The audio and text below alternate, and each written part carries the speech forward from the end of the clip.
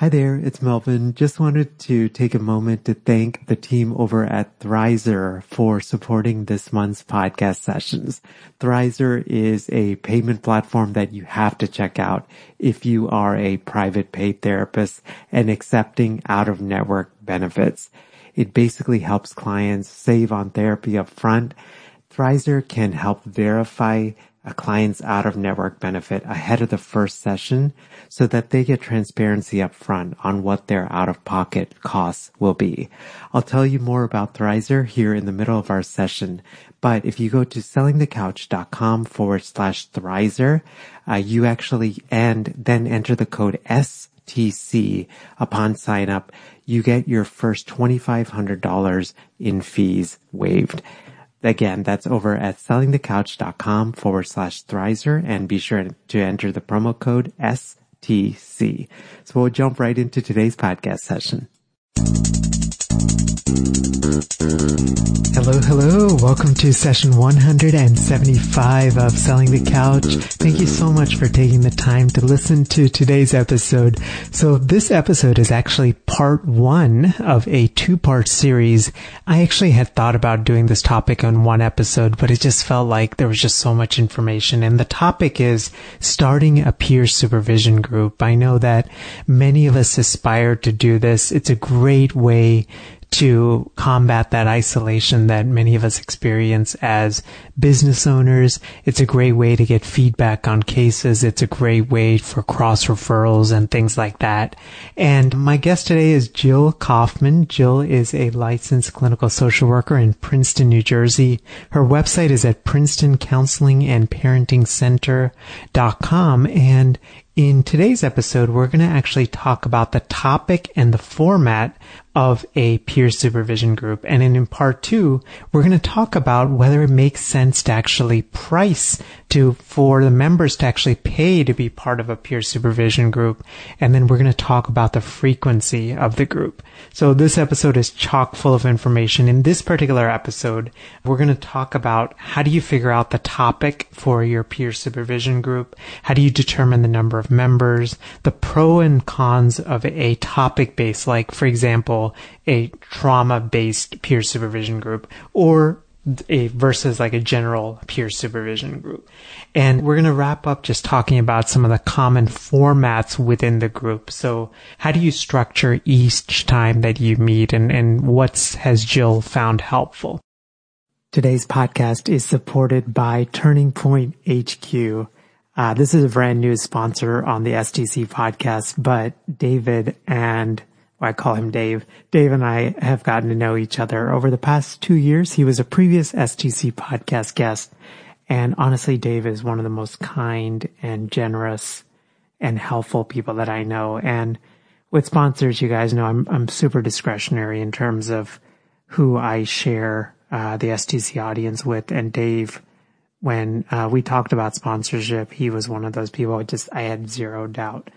And so Dave is a financial planner, specifically for therapists, and his whole mission is to transform your relationship with money.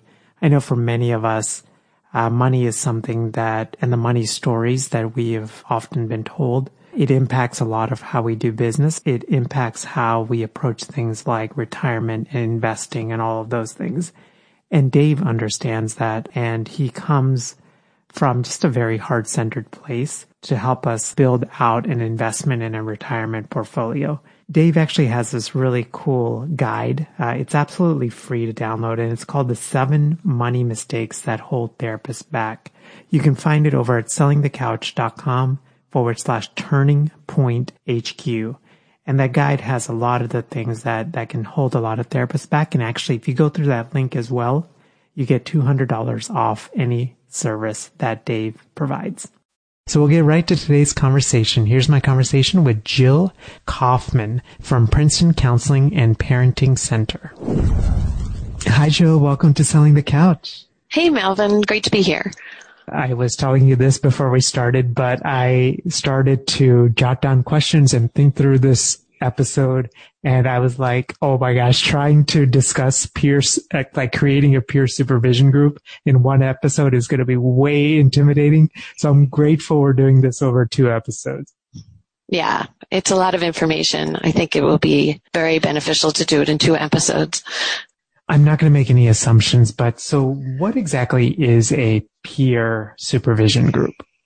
Okay, so a peer supervision group is a group of peers that meet to provide support for one another in a variety of ways. And it's beneficial because especially when people are in private practice, you really don't have anybody to bounce ideas off of, to present cases to. So it's a wonderful way to connect with other therapists and get support.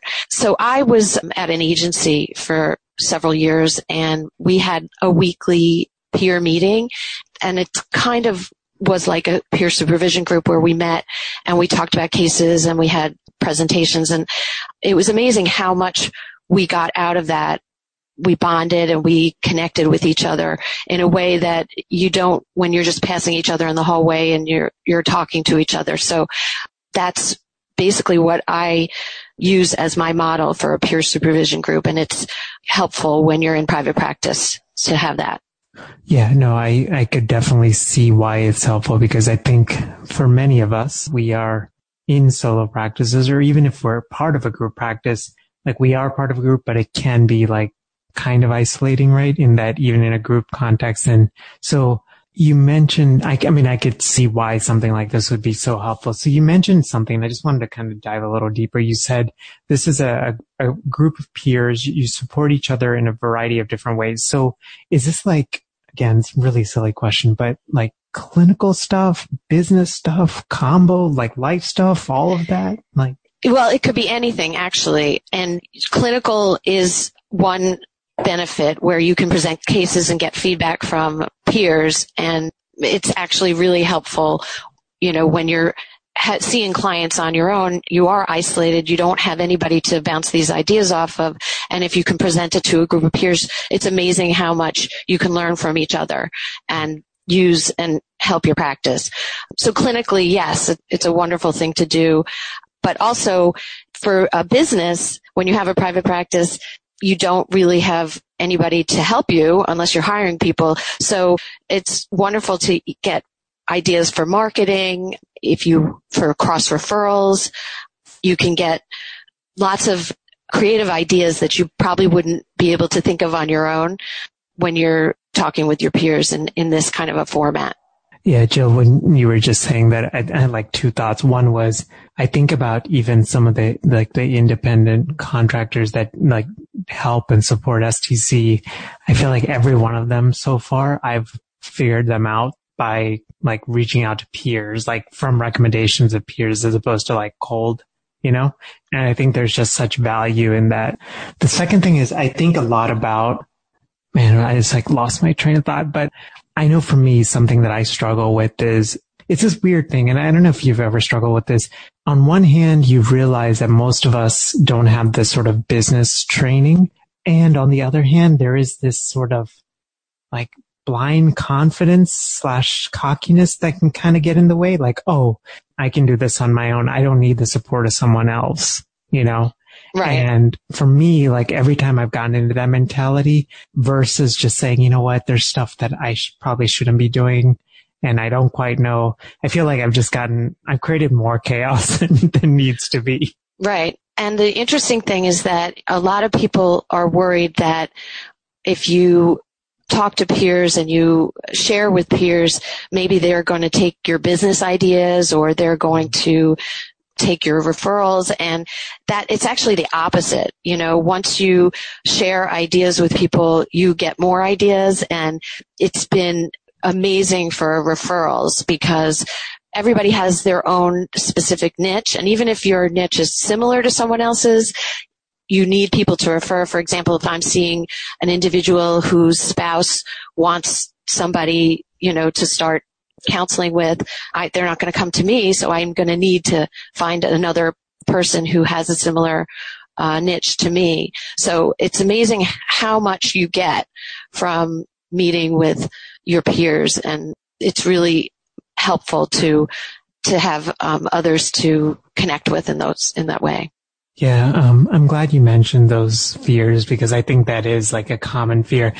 tell me if this has been your experience, but I think one thing I've learned is, especially with this idea of niching, and especially as we become confident as business owners, we know our strengths, and we know, for me, I like to get a better idea. I don't know I fully know, but you know your strengths and you know your limitations, and you realize this, you just have this realization that I can't serve everybody, right, in the way that they deserve. And there's probably somebody else that can better do it. And maybe I can just share this person with them, because at the end of the day, if it helps them, right, at the end of the day, it should be about helping the person, right? Right. And sometimes you don't want to help that person. That's not what you enjoy in your practice. You know, like you'll do better if you get people who you enjoy working with, you know. So it could be you can't help them, or you just don't want to work with people who have those issues. Just shifting a little bit. So you said there's like multiple ways to tackle a peer supervision group. How exactly do you figure out like a topic for the group? So I guess the reason I asked this question is, so could you do, like, for example, a peer supervision group focused on, you know, couples undergoing divorce? Or could it be general, like a general practice business building / supervision group? Like, how do you even figure out what a topic for that group is? Or could it even be in seasons, for example? Yeah, I mean, I think it depends on the individual group. Every group has their own personality. And so when you initially get people together, you want to kind of feel that out and see if people are interested in more a specific topic like trauma or divorce or parenting or something. And if they want to focus on that one topic and really go deep into that topic, you can do that, because then you're going to get people who have similar, you know, practices and can help each other more clinically. But, you know, what I've found in my group and the other groups that I've been a part of is that having a variety of backgrounds is really beneficial, because even if you're working with different clients, there are similar techniques that you use, and there are things that you can learn from each other that you don't get from when you have a single topic group. So, and then if you want to do more of the business side, that's something that you can focus on also. But I find that having all of those things and just taking different turns with different meetings, it's really a nice way to kind of combine all those things and get so much out of the group. I forgot where I heard this, but I could see that in a way, like if you have all of the peers that work with a very similar population, I could see something like groupthink being incorporated, like that happening very easily, right? And I remember when I first started like more of like my personal business mastermind group, one of the things that I had heard is you should try to get people from sort of different areas and that have different experiences. And I think you're alluding to this, which is that their experiences, even though it may not be exactly aligned with what your experiences are, the fact that they have those experiences gives them a different lens by which to approach some of the things that you're dealing with. Exactly. And on the same token, if you get people with a different level of experience, like if you have someone kind of new to counseling and someone who has 20, 30 years of experience, you're going to get a different view, because someone's just out of school and they've got maybe new techniques and things that are going on in school and graduate school now. Someone who's 20, 30 years old has no idea what that is. So it is helpful to have different viewpoints and experience. I wanted to dive a little bit deeper, which is, what would you say are like the biggest pros and the biggest cons of a topic-based group? So, for example, like clinicians that just work with trauma or clinicians that just work with millennials versus like a general peer supervision group where, you know, you do have clinicians that have a variety of experiences. So I think there are pros and cons to both, but the pros to, you know, having a topic-based group is that you can go really deep into a topic. You're all interested in the same area, you know, so you're all going to be really knowledgeable about that one area. And you can go to trainings together. You can even get somebody to come and train the group and maybe get a discount for that. So I think there are pros to that, but the cons are that you're not exposed to the other areas. You can't cross-refer as much, and you're kind of limiting yourself because maybe you are focused on a niche, but maybe you want to add to that niche a little bit and you don't get exposed to other areas. So the referral piece of it, I can't highlight enough because it's amazing how many times I get referrals from groups that I'm a part of because you feel like you really know that person. And, if you're a one topic group, I think that's going to happen a little bit less. You know what I mean? Yeah, no, I could definitely see that because there's so much overlap, right? So the mindset may be more, let's dive really deep in. I have similar levels of experience to you, at least same ballpark versus the general format might be, I realize this is my strengths and this is me working in those. I do wonder if there might be almost like a hybrid format, cause I guess, and please correct me if I'm wrong, but it seems like of the two, you would probably prefer more of like the variety of folks, right? Yeah, I mean, that's just my preference. I'm sure there are people who really are focused on one area and just want to have a peer supervision with that one area. But that's just my bias, I think. Right.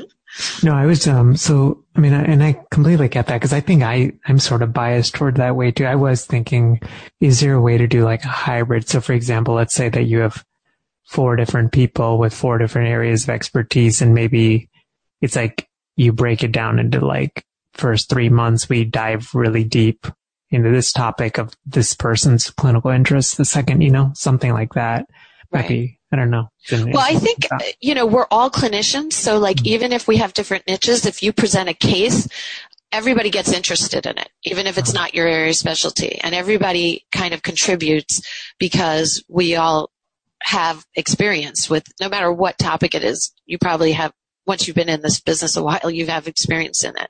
Okay. So, there are ways to be helpful and interested, even if it isn't exactly where your niche is. You know what I mean? Yeah, no, absolutely. How do you determine the number of members that are in a peer supervision group? So this varies depending upon what your goal is for the group. So if you want an intimate, ongoing group, my group is 7 people. We meet once a month, and it's a nice number because if 1 or 2 can't come, we still have 5, and it's a very good working group. But anything we've talked about adding to that number, and we worry that it's just going to get too big for each of us to feel like we can be heard. So I would limit it to that if it's one of those intimate where you're all contributing and you're all presenting. But if you, I also had a group of therapists that met it was about 25 therapists, and it was, we meet every 6 months. So it's just, it's not as an intimate group, but it's a really good group to get referrals and to get your name out there. And you do have to break that group down into smaller groups in order to really connect with each other. But so you can have a bigger group and make it work, but it's just going to be a totally different experience. Yeah, I can't imagine 25 people. I mean, I could see like the cross referral component and just the sort of connection, man, but wow, that's a lot of people.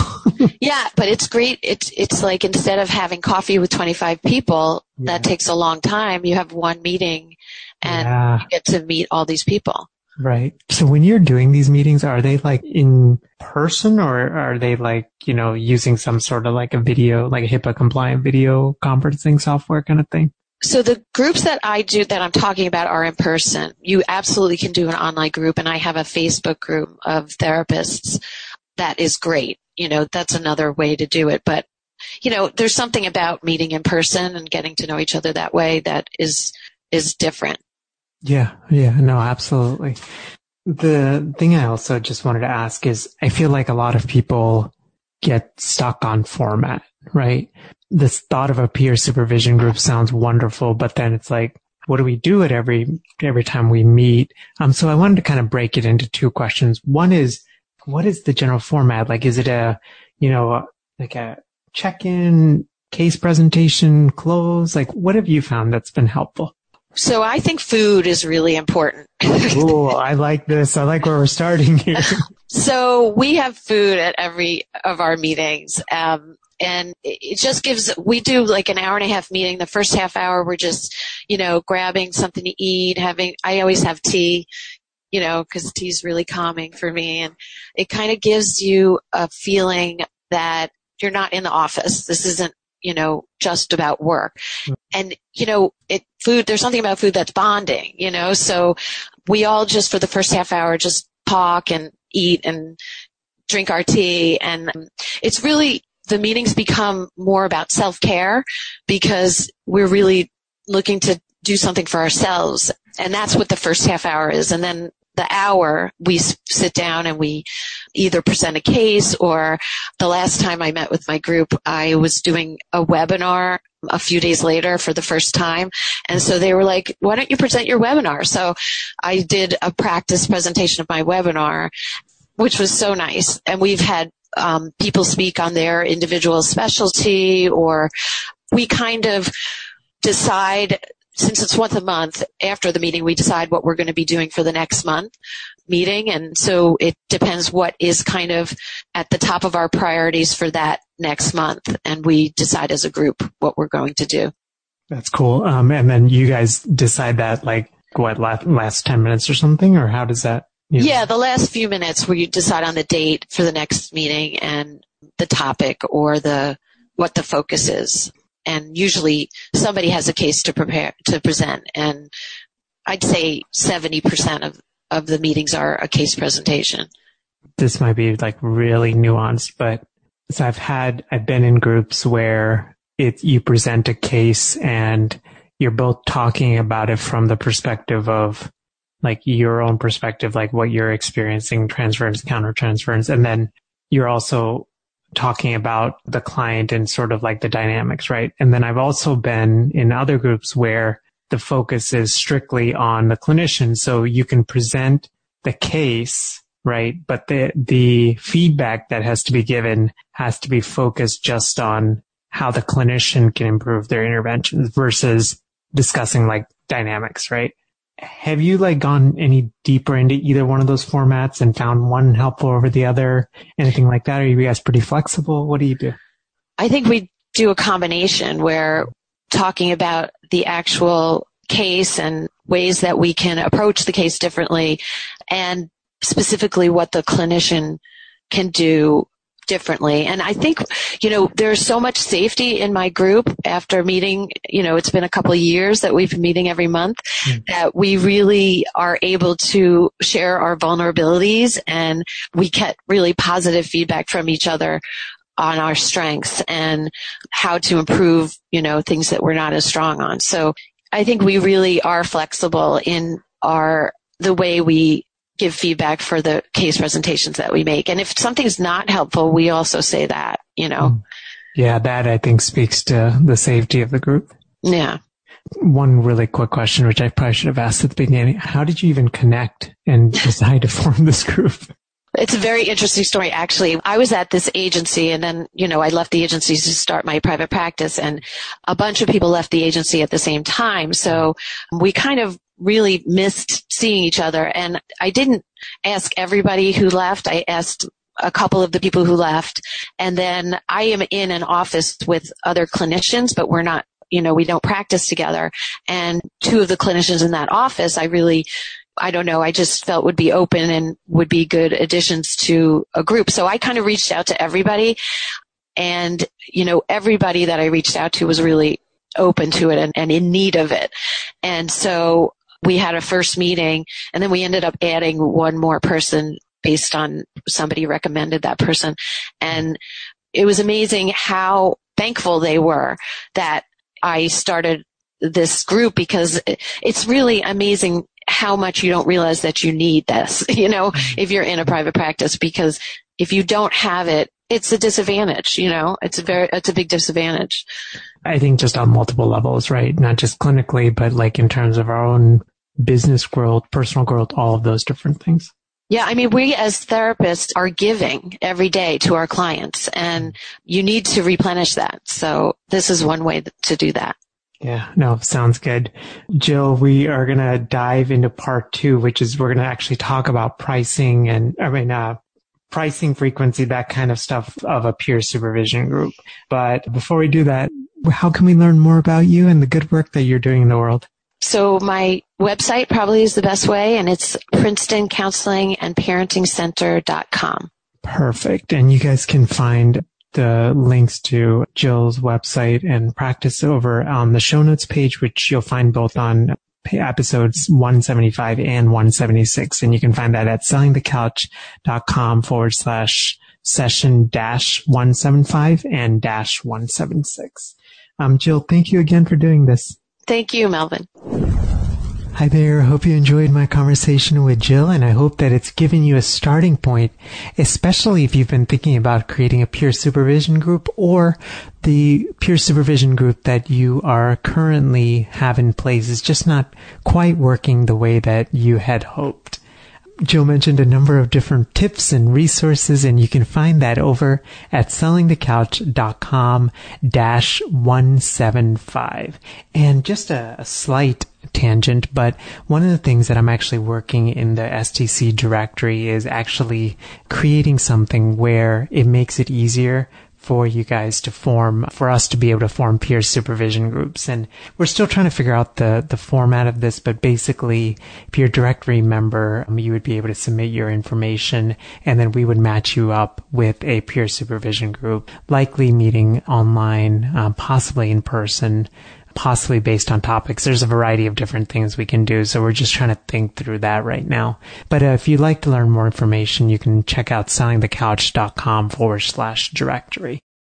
Before we wrap up, just wanted to take a moment to thank the team over at Turning Point HQ for supporting today's podcast session.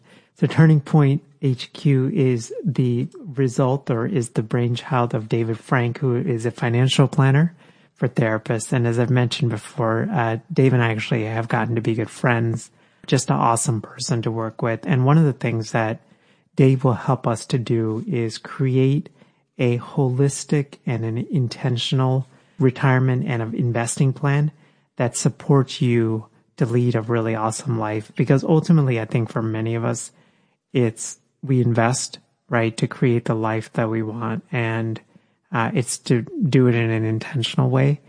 And Dave, honestly, is just one of the most heart-centered folks that I've ever met. And you're absolutely going to be in good hands with him.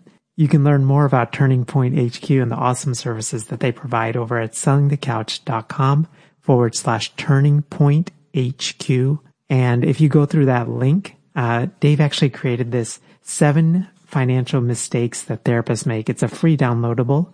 And you can download it right there. And then you also get $200 off any of the services that Dave provides. Be sure to mention that you heard it on STC. Have a great rest of your day, and thank you so much for joining me. Bye. Thanks for listening to the Selling the Couch podcast. For more great content and to stay up to date, visit www.sellingthecouch.com.